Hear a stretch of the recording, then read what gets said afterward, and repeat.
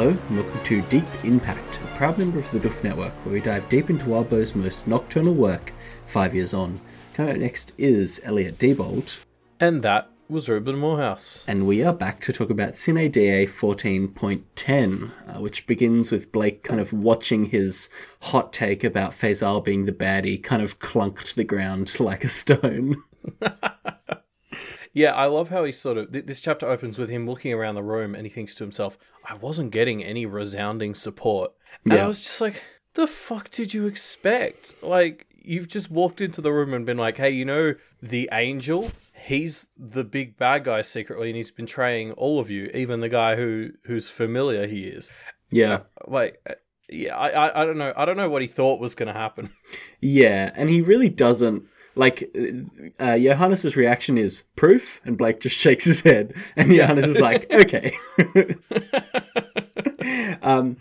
Actually, Johannes' response, exactly what he says here is, what I can't decide, Johannes finally said, is if you think you're right, or if you are just stirring up trouble by your nature. Which, yeah, I get it, but I do kind of feel that it's a little cold. Like, I wouldn't have just... gone with it. But if I was in this situation, I would at least take the time to let it be investigated a bit more. Like, it does seem, if it's true, it's bad enough that it's worth investigating, you know?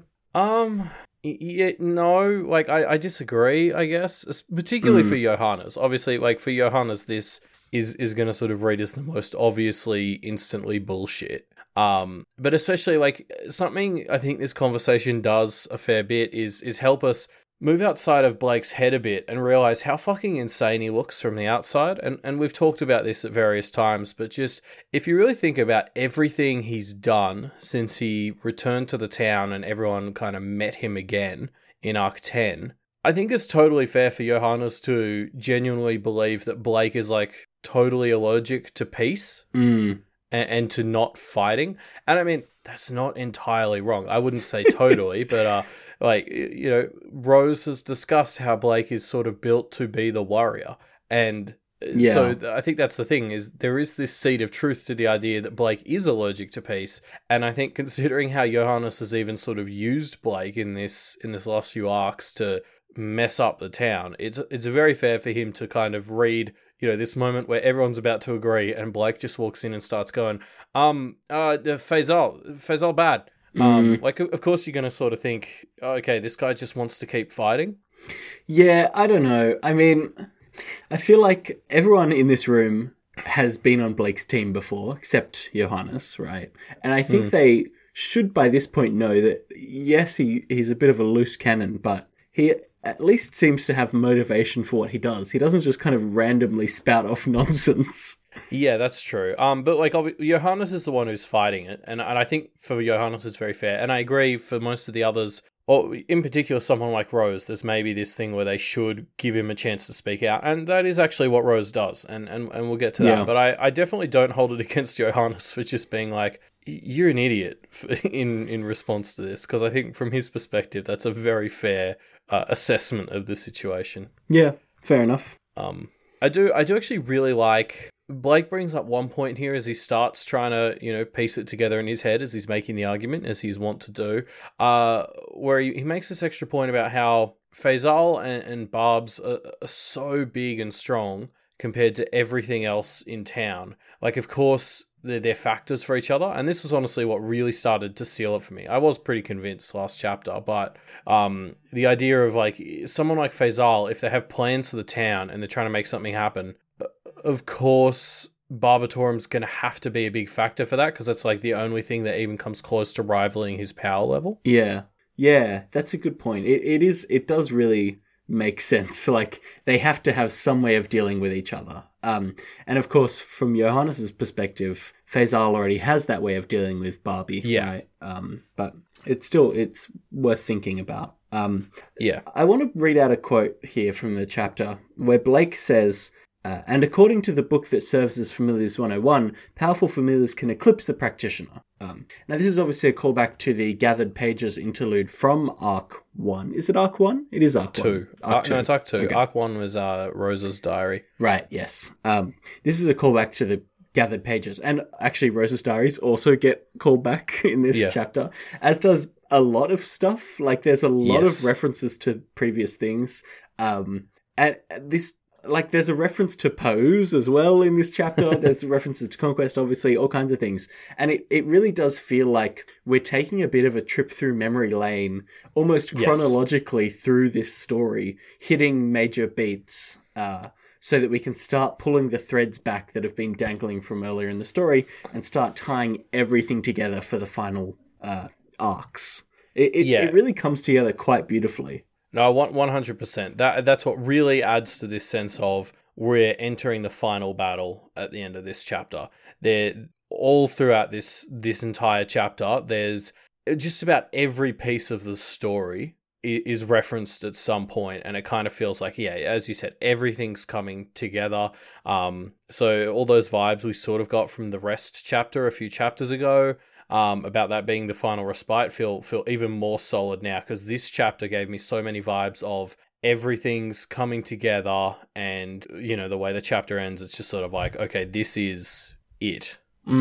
Yeah, it definitely gives you that vibe. Hey, Now, one other point to bring up from this early part of the chapter, which is there's a point where Blake says to Johannes, hey, like, Faysal is so much bigger than everybody, we really have to be careful of him. And Johannes says, you may be underestimating how strong I am.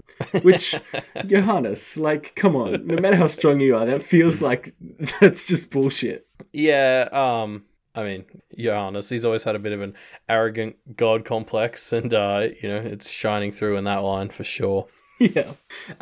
So even though Rose doesn't have any proof, he seems to have spooked Rose enough that she's kind of willing to give him a chance to convince her, although she can't stall this deal from passing forever. Yeah, and let's just talk about these two for a minute. Like, even though, this is just ramping up to them actually starting to coordinate, but these two have such a good chapter here. Like, I was all about their dynamic in this chapter. I was so convinced a few chapters ago in that Rest chapter that this little glimpse of their relationship that we were seeing was going to be the last positive interaction they ever had. And I was completely wrong. Like, we come here and these two just work together, and you can kind of see everything trying to push them apart. Like, the conversations between them keep getting interrupted by everyone. Blake even has some of those intrusive thoughts, but it's just these two both fight through it. Rose seems to do some of her heart-based thinking by just trusting Blake from the start. She really does help out quite a lot in this chapter. It's really nice to see. Well, she brings up the lawyers very early on, and on the second read, you can't help but read it as her trying to subtly communicate what's going on to Blake. Like, he picks up on it as like the lawyers are something important, and just rereading her, I've headcanoned that was her on purpose trying to communicate this idea and start seeding that idea in his head. Like, she straight up just says, the lawyers just want the Thorburn family to keep going, which was really what sealed that idea for me. And I mean, I'm not going to let my opinion on this be changed by facts or logic. I'm sticking with it because I love it so much. Like, just this idea of Blake and Rose are finally working together. Like, fuck everything in the universe trying to tear them apart. These two are actually coordinating, and it's fantastic. Yeah, no, it's really good seeing them coordinate, right? Yeah, I had the same thought of you as, like, we can see as we approach the end, there's a thread that might be Blake and Rose again coming to a head, and I'm glad that this seems to be suggesting that their piece isn't as tentative as it may appear. Although we'll see, of course. Yes, I know. God, that would be crushing now. If now I've seen this, and I've seen they might be able to work together for a bit longer, and then to have it torn away now when I'd already kind of given up on it a few chapters ago, that would be crushing. Yeah.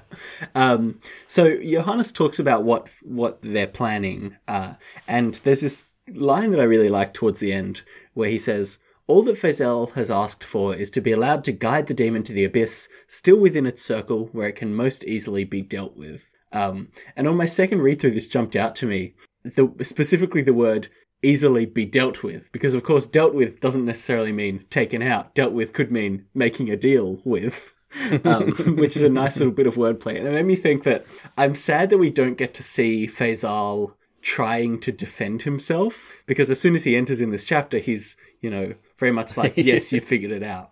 And I really would have loved to see some of the tricky wordplay that he might have employed, because I think it would be really fun to examine. But alas, we don't get to see that. I like that. I like that pick. It's very good. I agree. It would have been fun to kind of see people play with words like that, but Faysal isn't about subtlety from what we sort of see at the end of this chapter. Yes, an Afghan hound is not a subtle dog, for sure. Blake has a bunch of dangling threads kind of flowing through his mind, and he starts to put some stuff together. First about Granny Rose's plan and how it plays into the lawyers, and he starts thinking about lineages. Yes. So to get started, I love how this is delivered in the text. Like the conversation weaves in and out of the point of view. Like we'll be having a conversation with Johannes and Blake and Rose and Alistair, and then Blake will sort of take this opportunity to zone out and like look at Rose or look at the grandma's diaries or something, and he starts tying things together, and then just as it feels like he's starting to get a grasp on it, we get pulled back into the conversation, and it's so... Like, I was so tense and excited reading this entire thing, because you were kept on the hook so well by the way that this sort of thought process of Blake tying everything together is just sort of dipped in and out of with the important conversation he's trying to also be a part of. Yeah, it's good, isn't it? And it gives you this same sensation that Blake has, which is the answers are right on the tip of your tongue, the tip of your brain, but you're in too high pressure of a situation for it to be able to think about it. You just kind of need everyone to just agree to shut up for half an hour so you can think. And of course, it adds to this tension that you just can't do that. Yeah, luckily Rose manages to figure that out and gives him a hand. Yes. And in fact... Just sort of while we're on this, I'll just do this here. I love how for a significant portion of this chapter, Blake and Rose are just standing there staring each other in the eyes, like talking about the whole idea of them like really working together and just fuck everything else. I loved that as an image of that. Like there's all these other people in the room who have very important concerns and are trying to talk to them, and Blake and Rose are just standing there looking at each other, trying to mind read each other, and they get there, and it's so good. They're trying to develop twin telepathy. And it's just like, it's such huge progress from the whole story. It's great. Should we go over what Granny Rose's plan was? Because it kind of feels like the kind of thing where we know the main gist of it now, but there are probably a lot of sprawling implications that we haven't considered about things that have happened in the past. In fact, Blake sort of specifically calls out that there might be something more to it, and I agree. I feel like... So my understanding of the information we get in this chapter is that specifically Rose Senior has convoluted this whole thing to try and fuck with the lawyers, because apparently, like, something we all thought about and Blake brings up here is, why not just not have kids? And so presumably that's the lawyers. It's some part of the family contract with the lawyers that they have to try and keep their lineage going. Yes. I think I could sum it up by saying the goal for the lawyers is to keep the Thorburn family in a high amount of karmic debt. Not so much that it's overpowering, but enough that they're more or less indebted to the lawyers for a long time. Well, it seems like at some point the lawyers have managed to get some agreement where the family has to stay around, like you can't just decide not to have kids because otherwise someone would have. So at some point the lawyers got a grip on the family in some sort of contract that goes through the generations, saying you have to try and have a family. I suspect it's not necessarily that it contractually you have to try and have a family, although maybe that's correct. It's more that if, Granny Rose or anyone else was being too overt about not wanting to have a family for this exact reason, the lawyers would step in and take a more active hand. So it kind of needs to be a bit more subtle. Yeah. Although it could be explicit. I mean, it is fairly explicit in the contract that they have to, for example, marry and take a husband, right? Which is obviously a step towards having a family. No, but you're right. That could have all just kind of been part of placating them. No, you're right. I actually like that. It may have just been that Granny Rose didn't want to alert the lawyers, so they wouldn't have time to do anything about it. Yes. Because, basically what's been set up is Basically Blake has the ability to procreate, but not the desire. Whereas Rose is horny but can't have children. I hate that sentence. Yeah, and I mean, so the plan is to basically get Rose in power, and sort of by the time the lawyers figure out like what's happened and that Rose can't have children, it'll hopefully be too late. Yes, and this has implications for the order of inheritance as well. You know, things, for example, might pass to Catherine next, who, while is a female heir, already only has one son who wouldn't be a female heir, and so therefore the line of succession would end there, right? Yeah, I mean, Blake kind of talks about how if he and Rose had perished, there was like a way set up so that the rest of them would just kind of probably fail. Yes. And I'm interested to know what the plan is there. If Rose Jr. makes it and she makes it to age 50 and the lawyers figure it out, what's to stop them from killing her and having it pass to Ellie or Catherine or whatever at that point? Yeah. I guess. So I'm that's a wrinkle that doesn't quite make sense to me. But yeah, so I think the reveal for us as the audience here, as well as Blake, is this idea that Granny Rose was specifically trying to fuck over the lawyers. Yeah. And obviously we know all her stuff as well about wanting to break the wheel and tip the spinning top at the right time. So I still feel like there's something that's going to bring all that together. I'm just not quite sure what it is yet. Yeah, definitely. And it feels like there are a lot of pieces that, like, past threads that should fall into place now that we have the information to figure out. One example is it was kind of hinted at that Granny Rose put Paige last in the succession line, and this was a little bit interesting, possibly just because she really hated her, possibly because she knew that Paige was gay, and potentially now that falls into place with her, like, being maybe unlikely to have a biological child, and that kind of implies some stuff here, because obviously she would theoretically end up with a woman, or maybe Granny Rose thought that the lawyers would be able to pressure her into somehow ending up with a man. I don't know. Yeah. Well, when we got the reveal that Paige was gay, I was very much torn between this idea of like I was angry that Paige had that taken away from her for being gay, although overall not angry that Paige had it taken away from her, because it's a terrible fucking curse to be the heir. So but you know, like from Paige's perspective, it's sort of like it sucked that it happened to her because she was gay, but at the same time I was kind of like, from Granny Rose's perspective, like, unless, you know, artificial insemination or something counts, it's arguably worse to put Paige in a position where she has to have kids. Yeah. And anyway, now we sort of know that, like, this was definitely something she had to do as part of her plan to make the lawyers think she was playing ball. And so again, it kind of makes me think, you know, Granny Rose, arsehole about doing it, but kind of trying to do the right thing. Sort of her MO, basically. Yeah. Yeah, definitely. And I think that's always kind of how we've seen her ever since her diaries, right?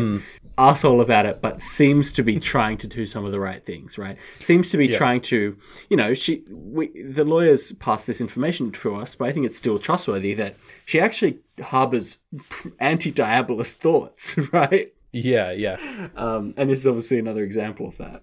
Yeah, it's like Granny Rose doing the right thing in the rudest way possible. Yeah.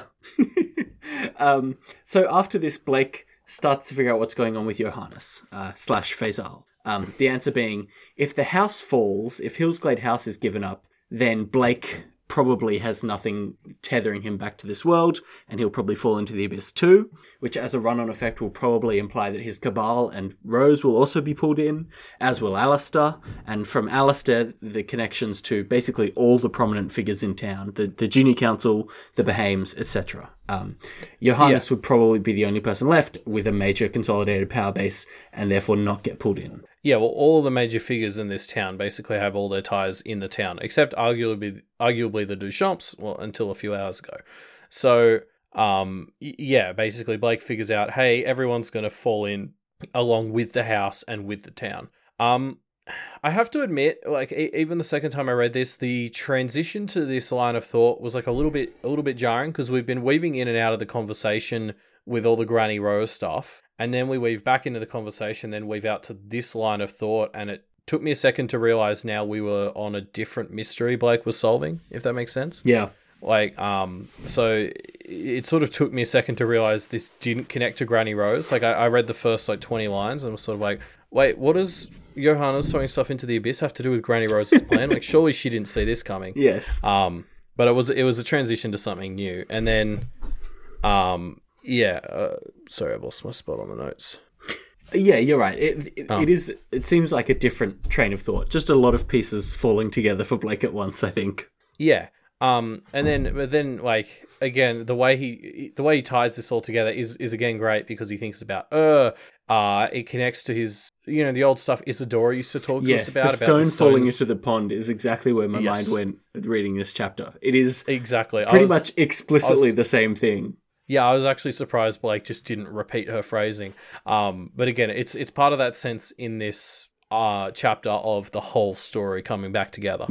Yeah, it really is. It really gives you this feeling of everything clicking into place so beautifully. It's great. Yeah. Johannes, in response to this, says, "I swear to you, none of what he says was ever my intent or more than an inkling in my mind," which is a pretty strong oath and proves once and for all Johannes is a cool dude. Yeah, look, I'm having to start to admit it just seems like he actually had genuinely mostly good intentions, and like any good new cause has been taken over by an extremist. Yeah. Yeah, I mean, he even tries to use his pipes a bit later, which is, that's actually been his big no-no card. I often shit on him for the pipes and the children imagery, but that has been a defining feature of him so far, is he's never used the pipes. I think they were a stepping stone, and he actually tries now. Like, Faysal makes things so bad, he goes for the pipes, and unfortunately it's too little too late. Yep. So yeah, Faysal enters and basically says, "You're right, Blake. You got it exactly right. Here's a little bit more of what's going on. Now, fuck you all. See you later." This is such a fucking power entrance. I love it. Like, Johannes is actually making a pretty good case for why Blake is wrong. And Faysal just kind of walks in. He's like, fuck it. He's right. And I just don't give a shit. You're all so difficult. Like, off you go. Yeah. I would have liked to kill you without you knowing, but I guess we can do it this way too. Yeah. See ya. Yeah, look, he's figured it out. This is dragging on now. Just, you're all dead. Okay, bye. Yeah. And so Faysal, starts to sink the house into the abyss. And we get this line, about 3 or 4 lines after things start shaking and quaking, where Blake thinks, "The light was soon marred and masked by the smell of putrid meat." And this is before it's kind of explicitly confirmed what Faysal has done. But immediately this conveys the oh shit to you, right? Like, the smell of putrid meat is such a simple and effective way of saying Barbatorum is free, you're fucked. Like, it's so perfect. Yeah, as soon as you read putrid meat, you're just like, well, that's Barbatorum, which is fantastic because that is something that hasn't really been discussed since Arc 1, that like his whole thing of smelling like putrid meat or whatever. Yeah. And so it's amazing that that's still just sort of instantly connected for me. And again, it ties into that scene in Alistair's interlude where Granny Rose introduced the 3 demons. Like, the idea that the light is affected by the smell is just so wrong, and also so big and powerful. Like, it really gives you this sense that this is a big demon that's escaped. His smell is affecting the light, which makes no sense, but it's happening because he fucks with the order of things. Shit. Yeah, definitely. It's so great. It's such a oh shit kind of line. It's awesome. The house collapses and falls into the abyss. The group kind of pick themselves up and find they're at the bottom of this strange warped library with they can see the light of outside high up above, and we start to hear the sounds of the barber coming for them. Yes. So where to start here? I love the idea of Hillsglade House becoming a library in the abyss. Like, as soon as that started to be established, I was like, oh, of course, like, that's what this house has always been. Yes. At its core. Yeah, it really is a repository of forbidden knowledge, and that works perfectly for an abyss library. It's awesome. Yes. And so, interestingly, it seems like for whatever reason, Faysal hasn't launched everyone all the way into the abyss now. Like, I was picturing this sort of Inception-esque situation where at least the house, and I think a good portion of the town even, has literally just been sunk like 100 meters or so. It's like this is a weird reference, in Zoo Tycoon, how you could lower and increase the size of the tiles. And that is a weird reference. That's sort of what I'm picturing, just this idea of a slope that looks completely unnatural because just in a computer game you've just pushed like one tile of ground down and you've got this weird square around it. That's kind of how I see this happening, but with a couple of houses or so. The way I see it is Faysal's power is really to open gateways, right? And so what he's clearly done is opened a gate from the house to the abyss, and the abyss has kind of swallowed up the house as a result. But we kind of have had explicitly confirmed that Faysal can't close paths off to people. He can kind of do some tricks around that, but he's all about opening bridges, not closing them. And so to me, it makes sense that Faysal has basically shunted them into the abyss by opening this path, but still has to leave it a little bit open because he just can't. He's not a door closer. He's a door opener. Yeah, I hadn't thought of that.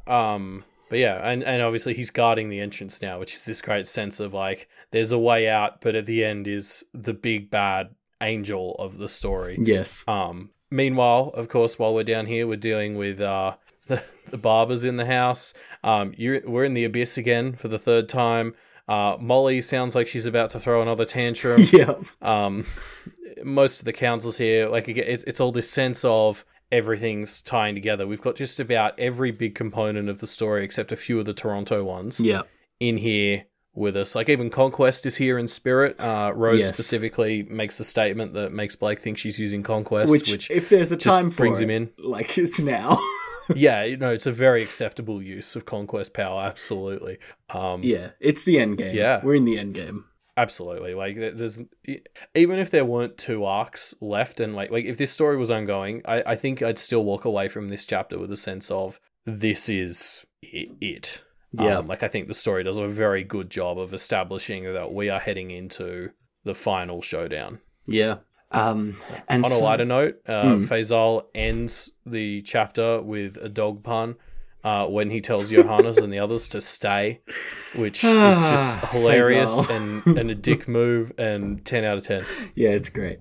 And that's the end of this chapter. That's the end of Sine Die and the end of the arc, almost, apart from the interlude, which we'll get to next time. But before we wrap up our episode, we wanted to do a Q&A for the end of the year. So we've been soliciting questions from the audience, and we've picked some out, and we're going to answer them. Yes. So do you wanna grab on first? Yeah. So the first question here is by a listener called Love TB, and Love TB asks, which type of practitioner would you guys want to be of all the types featured in Pact so far? Yeah, I actually this was a very good question because I really had to put a fair bit of thought into this. Like I initially just wanted to say dabbler, but that feels like a cop-out answer, even though it's probably the truth. Yeah, no, it's definitely a cop-out answer. It's correct. Obviously, the correct answer is dabbler, or like NA. But if we have to pick, we have to pick. Yeah, exactly. And like I think the reason I really found this hard is to be a practitioner, you're getting your power from somewhere, and I feel like you're either taking it from yourself or you're taking it from others. Whether that's with a lowercase o or an uppercase o. And so I felt like it was hard for me to say something like chronomancer, because while they don't necessarily hurt others, it's such a shit way of being a practitioner. Like it's so inefficient. I don't know why you'd choose it. But then something like an enchantress or an enchanter, I guess in my case, is very tempting because that's so cool and I can see so many uses for it. But they're all dickhead uses. Like, there's no good way to be an enchanter, I don't think. Yeah. You're just kind of inherently manipulative in that role. Yes. So the kind of middle ground here I landed on was I liked the idea of the Sisters of the Torch. Like, I know they're kind of shit because they're using their magic to raise their status over everyone else. But I just kind of like the idea of, I don't know, being part of a cool group that still has other lives and like they were relatively peaceful, you know? I guess that's what I liked about them is they're just using magic to kind of help themselves and not really hurt others. And in the grand scheme of Pact, that's pretty good. Yeah, using it for kind of gaining power in their mundane life rather than doing anything crazy in their practitioner life. Yeah, exactly. Like I guess I've kind of worked my way back to Dabbler, but a slightly more serious variant. Yeah. But I guess like what I just liked about them is it seemed like they had a pretty good way of doing it, and it seemed like the least amount of fucking everyone else over that I could think of. Fair enough. I also, of course, put Dabbler as my first answer, but realized I needed a better answer than that. I have two, I think. I think my first one would be probably something similar to what Blake was doing at the start of the book, where he was taking spirits like June or Leonard and kind of imbuing them into objects, which would build up that's your way better. Yeah, it's like a little collection of like Pokemon-esque items, which I think would be a fun way to, one, not feel too bad about taking power from these spirits, because they are basically ghosts that would be terrorizing people, and so you're kind of like ghost busting while you're being a practitioner. Yeah, you could very easily make it so you're picking spirits who need to be taken out of the picture. I changed my answer. This is my answer now. Cut the rest of it from the episode. This is what I said. Okay, cool. So my second answer, luckily I've got a backup one since you've taken that one, is I think it would be interesting to do something that's quite research or divination based, like the idea of being a magical researcher and kind of using practicing to explore answers to questions, whether that's through researching mundane or magical things or using kind of divination. I think that would be fun and quite fulfilling, a way to not be too dangerous and not involve yourself with too many others, hopefully, but still do something that is important. I don't know. So that's what my thought would be. That sounds awfully similar to being something like the archivist of an institute. Yeah, I realised as I was saying it might be a bit similar to being the Magnus archivist. Which is absolutely fair. I agree. I think the closest we've seen to that in the story would be Tiff. Like that sort of seems to be the direction Tiff has gone into. She's become a bit of a I don't know, other nerd. And she did a bit of divination, but she's very defense focused. That's a really good answer as well. Yes. Possibly something like, I've forgotten the character's name, but the character who was one of the like witch hunters that Andy was writing a letter to, who seemed to mainly just be a middleman to connect people with resources and information. That would be a role that I'd be pretty interested in playing. I don't think that counts as a practitioner, though. You know, you've got moral high ground there. Yeah, actually, no, true. The witch hunters are pretty awful. No, yeah. Okay. Well, here we go. Next question from Harbinger Cross Chastity, which I hope isn't a Parahumans reference. That's a weird. Yeah, anyway, it's a fanfic. So their question was, you guys have seen numerous types of others so far in Pact, from the lowliest of ghosts to the most despicable of demons. Which ones do you believe deserve the worst and best endings? Yes, this is interesting, because I think we both kind of landed on a similar-ish answer here, or at least a similar-ish kind of problem with this question, which is some things that are clearly evil, it's too much an instinct. They're too animalistic for you to really ascribe morality to it. I think that applies to a lot of the demons that we see. They're too animalistic for me to say, this is an intentional choice that this thing is making. Where it's much more of this thing is hungry and needs to feed, or it's the instinct of this thing to do what it does. Which doesn't mean that it shouldn't be stopped. Of course, it should be stopped, but you don't feel like you need to punish it, you know? Yeah, like it's hard to blame Barbatorum for being Barbatorum, because that's just what he, like, I don't think he chose to become a demon. Like, that's just what he is. I mean, this is something that's been mulling in my head since I watched Stargate Atlantis growing up, because there's a race in Stargate Atlantis that specifically evolved to feed on humans, and they actually have a discussion a few seasons into the show about whether, like, is it okay to genocide that race as humans? Like, you know, does genocide become okay when it's like an evil race that just feeds on humans? And the argument that they kind of have is, well, no, because that's still genocide. Like, you're still killing a race, and it's not, from their perspective, it's not evil to kill humans. It's the same as them eating like a cow or something. Yeah. And I mean, that's kind of the comparison I'd make here, is like, it doesn't feel okay to just, you know, blame something like a goblin for being a goblin. They didn't really choose this life. Yeah. And so for me, I think there are things that I think I want a bad ending for. Most specifically, Podrick.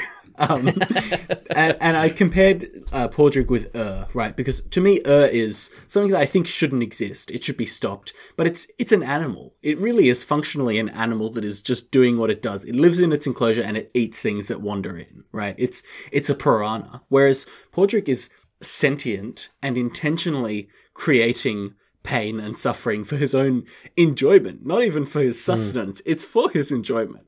And that's easily something that I can say, no, you deserve to be, dealt with in a horrifying way. Like, I'd be happy if you had a bad ending, Podrick. Yeah, I think the thing that seals that idea to me is when we were in his head recently, there were a few bits where he sort of talked about how his rules for tackling this stuff were largely self-imposed rules. Like, he didn't give us the same impression that it's just he is whatever the equivalent of has a biological imperative is for fairies to fuck with people. It's almost just that's who he's decided to be. Yeah. But I kind of got the impression he could, well, especially in Padraig's case, he could be less of a dick if he wanted to. Maybe he can't completely reform, but he is in enough control of himself to not be a total twat the entire time. Yeah. So yeah, like I agree. Like I think that makes much more sense to me.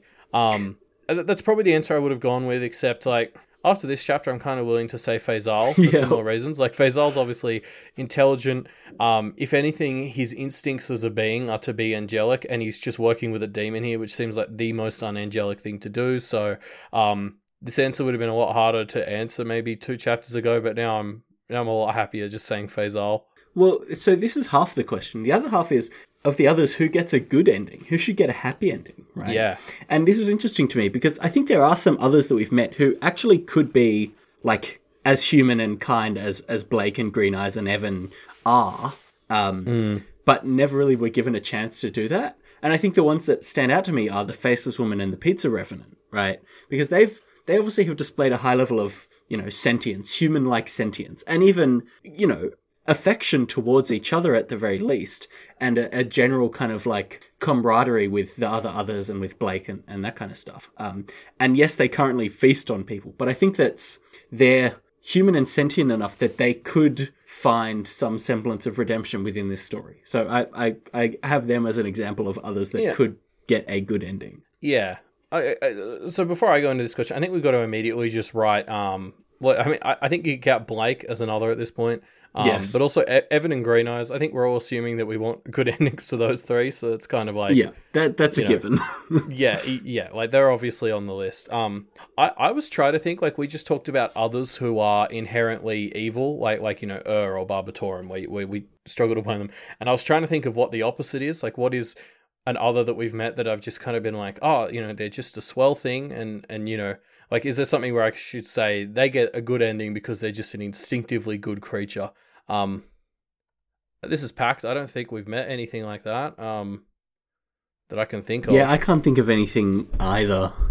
Like, the best candidate would be an angel, but they just made my worst list, so they're not doing so hot. I mean, I think Isadora's probably the other one for me.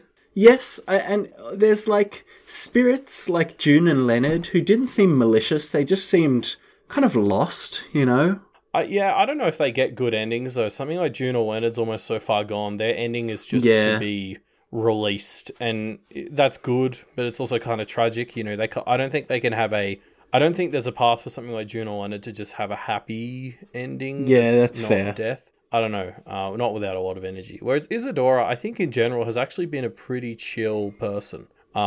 Not a person, a sphinx. A thing. So, yeah, I'm going to go with Isadora. I always kind of liked her. She was a bit aggressive in the way she went about things at times, but, aren't we all? We all occasionally scratch a dude to death for 3 days. Yep, happens to me all the time.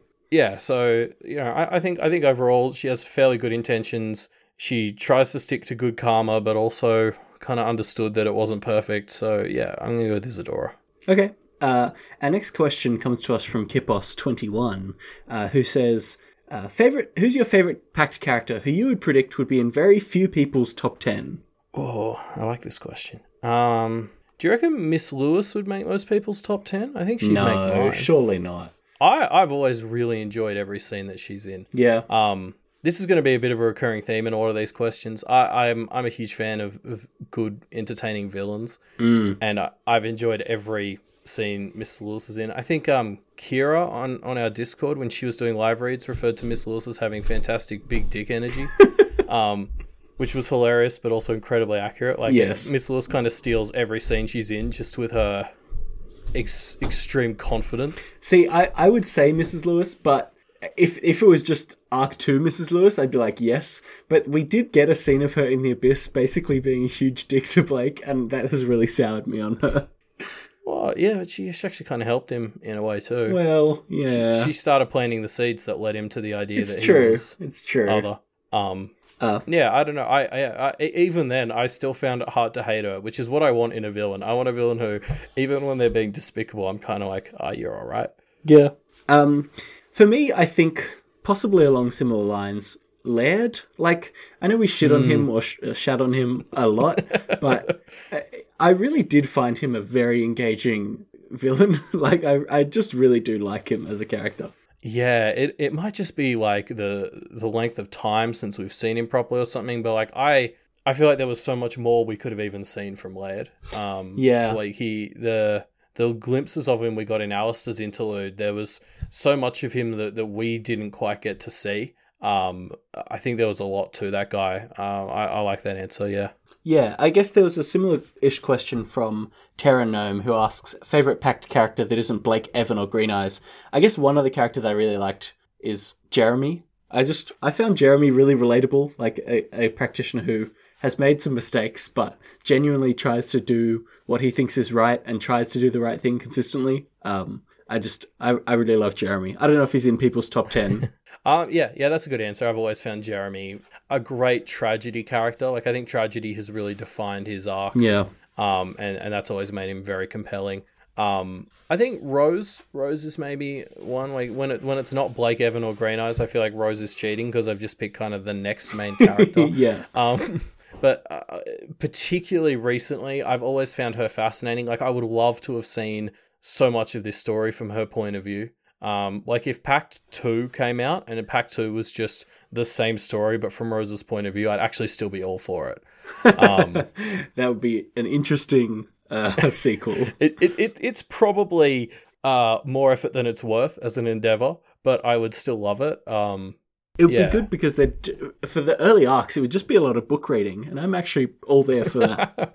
Yeah, God, like we've talked about this in every single pages interlude. Just give us the whole textbooks, Walbo. Like, I'll read that shit. I don't care. Yeah. Kipos asked another question, which was, do you think reading Pact / doing Deep in Pact has changed you as a person? If so, how? Yeah. This is a hard one, right? I think saying, has it changed me as a person, is a pretty tall order. I don't know if I have an answer to that. And if a book changing me as a person is probably pretty exceptional. And obviously I think Pact is exceptional, but that's I don't know. I don't know what kind of book it would take to do that. But I do think it has helped me be better at, like, digesting stories doing this podcast. Like, absolutely. You kind of don't realize how much more you're able to read into a story if you don't read it all at once and read each chapter twice, you know? Yeah, absolutely. To address that first point you made, I actually would have sort of said, you know, Pact had taught me to empathize with others better. Like, I think Walbo's interlude structure is so good at pulling you out of somebody's head. Well, not just the interlude structure, but the way he's so good at getting in someone's head and establishing their personality through an interlude or an arc. Like, it's that really sort of made me better at empathizing with others, I think. But unfortunately, I don't get to say that about Pact because Worm kind of beat it to it. So yeah. Deep in Pact has maybe enhanced that a little bit, but like, that's just something I think, you know, having not read Twig, but I assume is universal with all Walbo's works. Like, they just make you... I think it's hard to read all the Walbo works and not come away a little bit better understanding or trying to understand where other people come from. Yeah, you're right. I think that is something that Walbo's stories really do is... I think he's just exceptional at forcing you to consider other people's points of view. Yes, and I mean, you know, one of his formulas for doing so is setting someone up so that you hate them and then giving them an interlude where you understand or you learn where they're coming from, and it suddenly makes them a lot less hateable. Yeah, in general. Maybe that is the main lesson I've learned from Wildbow's works is, you know, everybody's bad day or everybody's negativity has a backstory, you know, and... Yeah, exactly. As long as you're not fucking or Portrig or something, there's probably a very human and real reason why people are the way that they are. And it's kind of your duty before you judge them for that to try and understand it a little bit, you know, if you're able to. Yeah. And things like Deep Impact and you know, I had this listening to We've Got Worm, but before starting this podcast, that helps highlight to you how distinct and in the character's head chapters are, which helps you to separate what you're reading from what is necessarily fact. Like, it's that kind of unreliable narrator type thing where when you sort of realize that, oh, this is something Blake is, you know, not noticing or not understanding properly. It's easier to do that in something like this podcast where we're reading it slowly and reading it twice, whereas like, you know, I think so many people who say read Worm for the first time, you just kind of buy everything Taylor's saying, and then it's something like We've Got Worm that makes you take a step back and go, wait, she's psychotic. So yeah. I guess the other thing, just to go right back to Kipos's question, I think Deep Impact specifically, like, as you said, this has really been both of our first times really going through a story this deeply. And it's just taught me a lot about, you know, I guess, as you said, studying a story. And then also the time commitment for this podcast has been fairly intense. And that's actually, outside of the podcast, has helped me to realize when I'm getting stressed and stuff. I don't know, like, this is such a weird point to make, but like, when noticing, as I say, listen back to an episode when I'm editing it and hearing myself and thinking I'm not all there, that episode often made me try to figure out why, and it made me realize other things in my life that were maybe stopping me from performing. So I guess more than anything I've ever done in my life, it was something I had to reflect on more and actually sort of be like, oh, you know, I've been really stressed this week and it's showing in everything I'm doing. Yeah, interesting. I guess it's a period of forced reflection when you have to listen to yourself talk for half an hour to an hour. Yeah, exactly. So Kipos came in with a number of questions. Kipos, thank you. So here's another one from Kipos. In as few words as possible, could you summarize Pact as if you were about to prescribe it on Media MD? Yeah.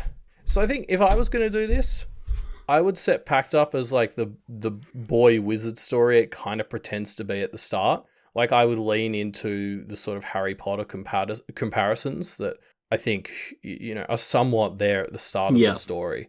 And then the focus for me would be like on the world building, like how much I love the world. Like, you know, the characters are so strong, but if you've read any Wildbow works, that's kind of a given. Like, you're gonna kind of expect like 10 out of 10 character work. And what really elevates Pact specifically for me over Worm and Ward has been how much I've fallen in love with the world and the magic system, the magical creatures. Like, it's just so good. Like, particularly that magic system. Like, I'll never.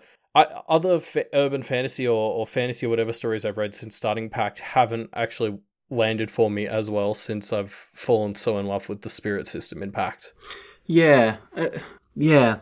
So this is the problem for me, is recommending Wildbow stuff to people who haven't read Worm, recommending Pact to people who haven't read Worm, I guess, specifically, is so hard because the reason that it's really good is it's really well written, it's got really interesting characters, it's got a really strong like magic system, all this stuff, but I don't think that makes for a good pitch on a story. I think saying, oh, it has really good characters sounds just kind of generic, and saying something like, oh, it's got a really nice, intricate magic system, or it's, you know, it kind of sounds like nerd shit. And well, it feels like you're selling the story short. Yeah. Like, having experienced the story, these words do not capture how much I've fallen in love with it. You're right. Yeah, and so when I've pitched Pact to a few people, some successfully, some unsuccessfully, and the way I pitch it is, it's a story about a guy, Blake, who has been away from his family for 3 years, comes back when his grandmother dies, and they're all fighting over the inheritance, and he ends up getting the inheritance and then finds out that she was actually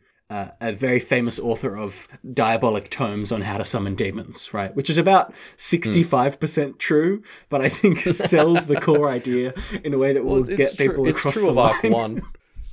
Yeah, right. Yeah, it's true of Arc 1. But even that, I think, sounds a bit too, like, Harry Potter-ish, which again doesn't do it justice. I don't know if there is a way to do it justice beyond saying, this is a book that I loved so much that I committed a year and a half of my life to it. Right, like yeah, exactly. Yeah, it's a hard sell. Yeah, well, and I think that tricky bit comes from the fact that the story, in a lot of ways, is built around flipping itself on its head. Yeah. So, like, at the start, it tries to sell itself as a bit more Harry Potter-esque, like boy wizard story that's just like the dark alternative to Harry Potter. Yeah. And then, when you hit arcs 8 and 9, you start to see that that's not what's happening at all. But telling someone that, I think, would take away from how much that blows your mind. Yeah. So I wouldn't want to. Maybe the right thing to do is to talk about some of the really unique things about it, like the unique premises. Yeah. So something like, it's a world where actually characters... I'd probably talk about the spirits. Yeah, the spirits, or I would say a world where characters can't lie. Like, these characters aren't allowed to lie. And so it leads to a lot of really interesting conversations where things kind of have to be sometimes taken at face value, and it forces you to really critically analyze everything that people are saying in a really different way. Like, that's something that is probably a bit of a spoiler, but also is different enough that I think it would be a nice little unique selling point. No, you're right. That's introduced fairly early on. I don't think that's a huge spoiler. And you're right. That's something that really grabbed me early in the story. Yeah. Also, I mean, just in terms of if you're trying to sell a Wildbow serial, Pact is the easiest because it's short. It is the shortest, yes. It's very short. Yes, which makes it a lot easier when you don't have to say, it's about one and a half of the entirety of Harry Potter. Yeah, I think this one's almost just one Harry Potter series. Whoa, that's tiny. One more question from Kipos Elliott, which is, when did you first fall in love with Percy from Thomas the Tank Engine, and how many people / trains would you kill to be with your one true love?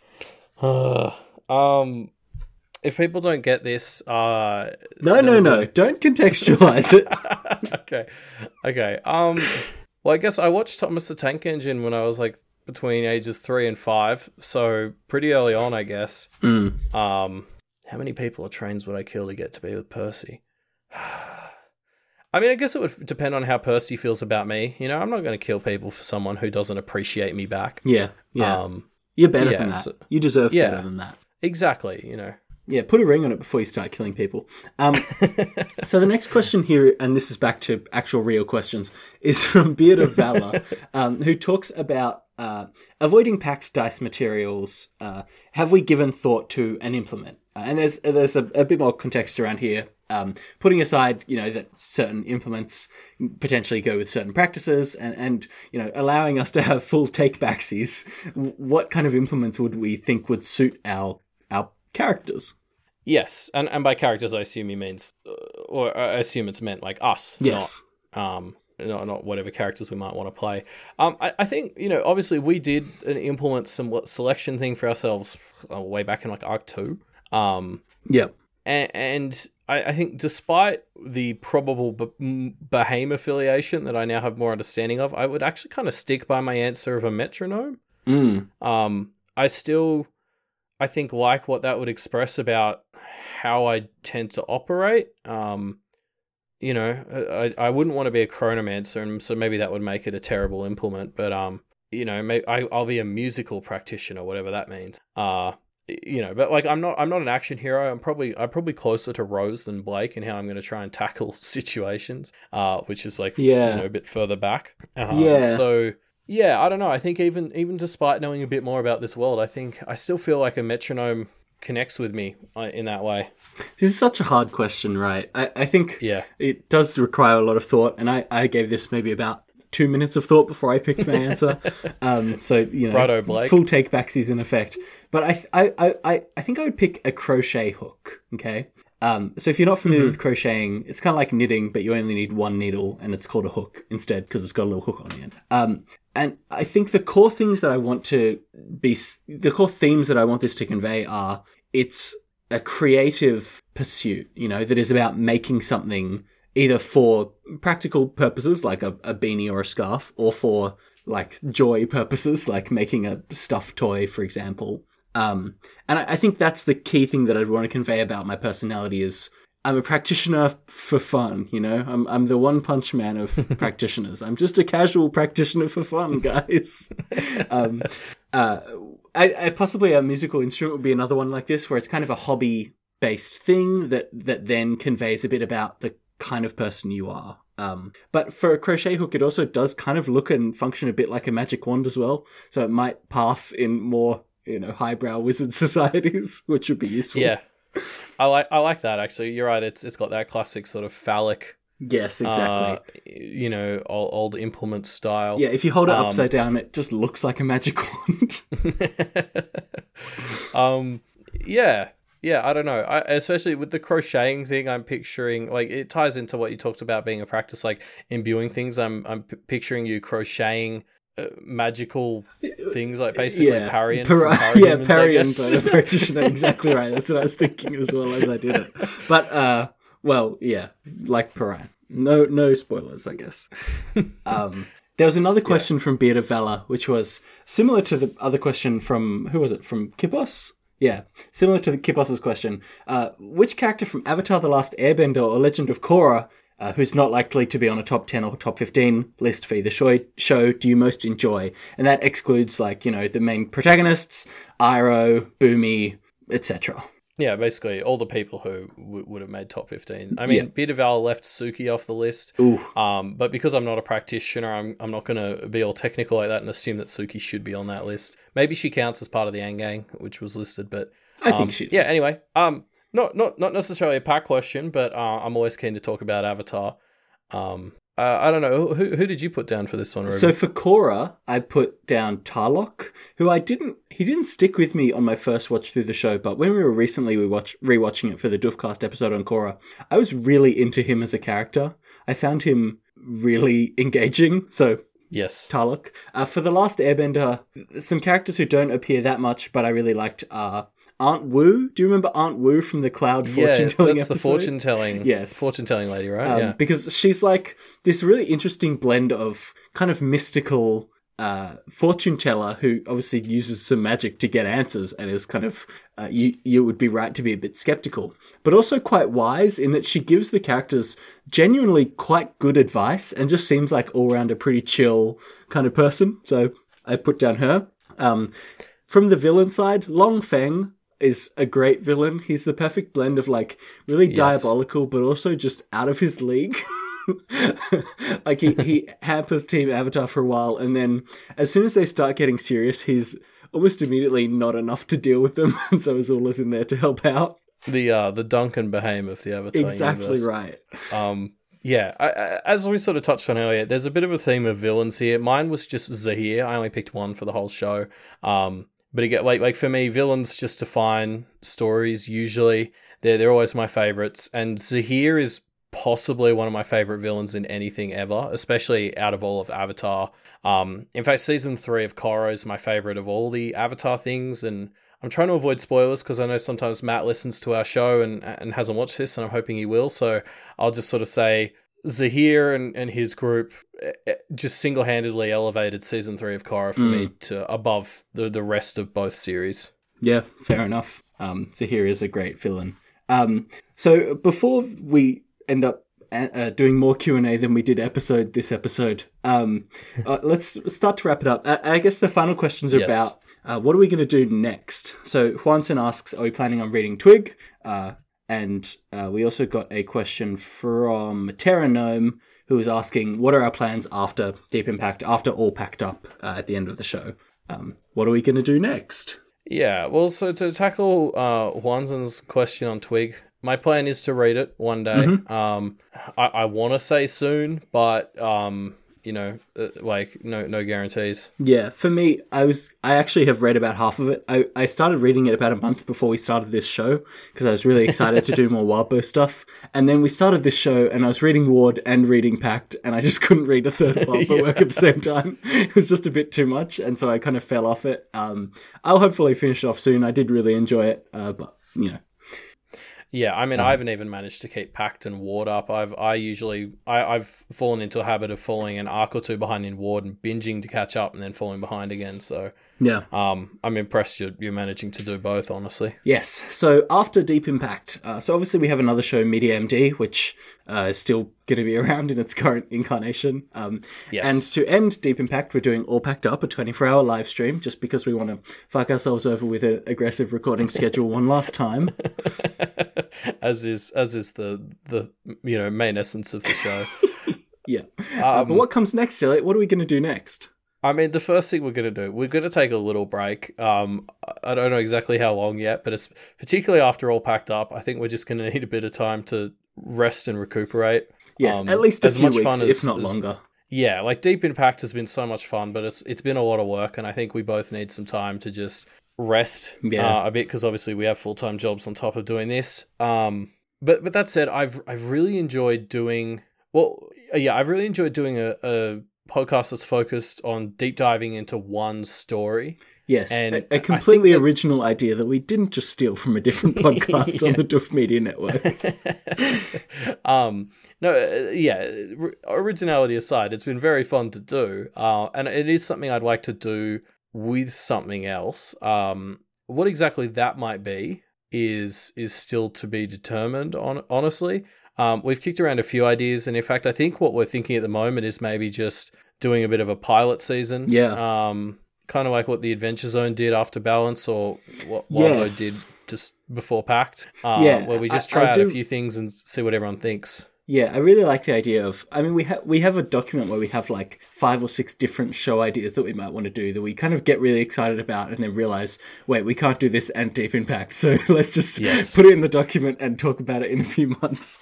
And we probably will release, like 3 to 4 episodes of different podcasts and see what people like, see what the Duff Media community would be interested in, and see what people get excited about and what we would get excited about, and then decide from there. That's our current plan. Yes. And then I guess the only other thing, we've actually both kind of had solo projects that are somewhat Doof centric, that have been on the back burner while we've been doing Deep In Pact. So I'd expect us both to kind of kickstart those as well. I mean, the big thing about any future story deep dive podcast that replaces Deep In Pact is it will have a less intense schedule to leave us room to explore some of those other ideas.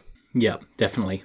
And so if I think it would be good for us to do, for this pilot season and for some of the other stuff we're talking about, I think we really wanted it to be still as communal as Deep In Pact feels to us. Yes. Because since joining the Duff Media Network, it really has been a great feeling of having this community that you can rally behind stuff that you really enjoy, like Pact. And I'm really thankful that we have such an awesome community of patrons to rally behind the show. And if you'd like to become one of those awesome patrons to rally behind the show, you can head on over to patreon.com/Duff Media and support the Duff Media Network. Yes, while you're there, also swing by patreon.com/Wildbow. Yes. Obviously, he's writing all these stories, and, this podcast, and We've Got Ward and We've Got Worm wouldn't exist without them. On that note, I think, I don't know, or should we bring up, obviously, if Wildbow does anything next that's Pact related, we'll probably come back to some degree. Yeah. Hopefully. Yeah, most likely. Either as something in the Deep In Pact feed, or maybe as some like bonus content for Duff patrons. We'll see. It's pretty tentative at this point. Yeah, we don't know what Wildbow's planning in that department. Yeah, but the best place to stay up to date with some of this stuff is on our Twitter, @MediaMD Podcast, because we post all of our stuff there anyway. Yes, and also, obviously there's the doofmedia.com website, which, for those of you who don't know, has a calendar on it, which tells you when everything's coming out. And in fact, that calendar now figures out what time zone you're in and shows the calendar in your time zone, not just the Chicago time zone, which is a nice improvement. Yay. And I mean, if you go there now, I think it's going to look pretty empty apart from us because it's the holidays. So we're the only hard workers here. Yes, well, we're one of the few who can pre-record all their episodes. So yeah, don't give away the secrets. It's yeah. I mean, I'm here recording on Boxing Day. Yeah. Yeah, but no. So it's it's a great page to sort of see what else is coming out soon. If you have thoughts on Sine Die 14.10, on any of the questions that we answered, on All Packed Up, anything you'd like to see for that, or even on anything that you'd like to see, any shows that you might like to see us do, we're open to suggestions, why not? Leave them in our discussion thread, which we'll have linked down in the show notes down below. Yep. So apart from that, we'll see everyone on Friday, the 3rd of January. We're entering 2020. Woo, oh my woo. God. And that'll be finishing off Sine Die with 14.x. We'll see you then. Interlude. Ooh.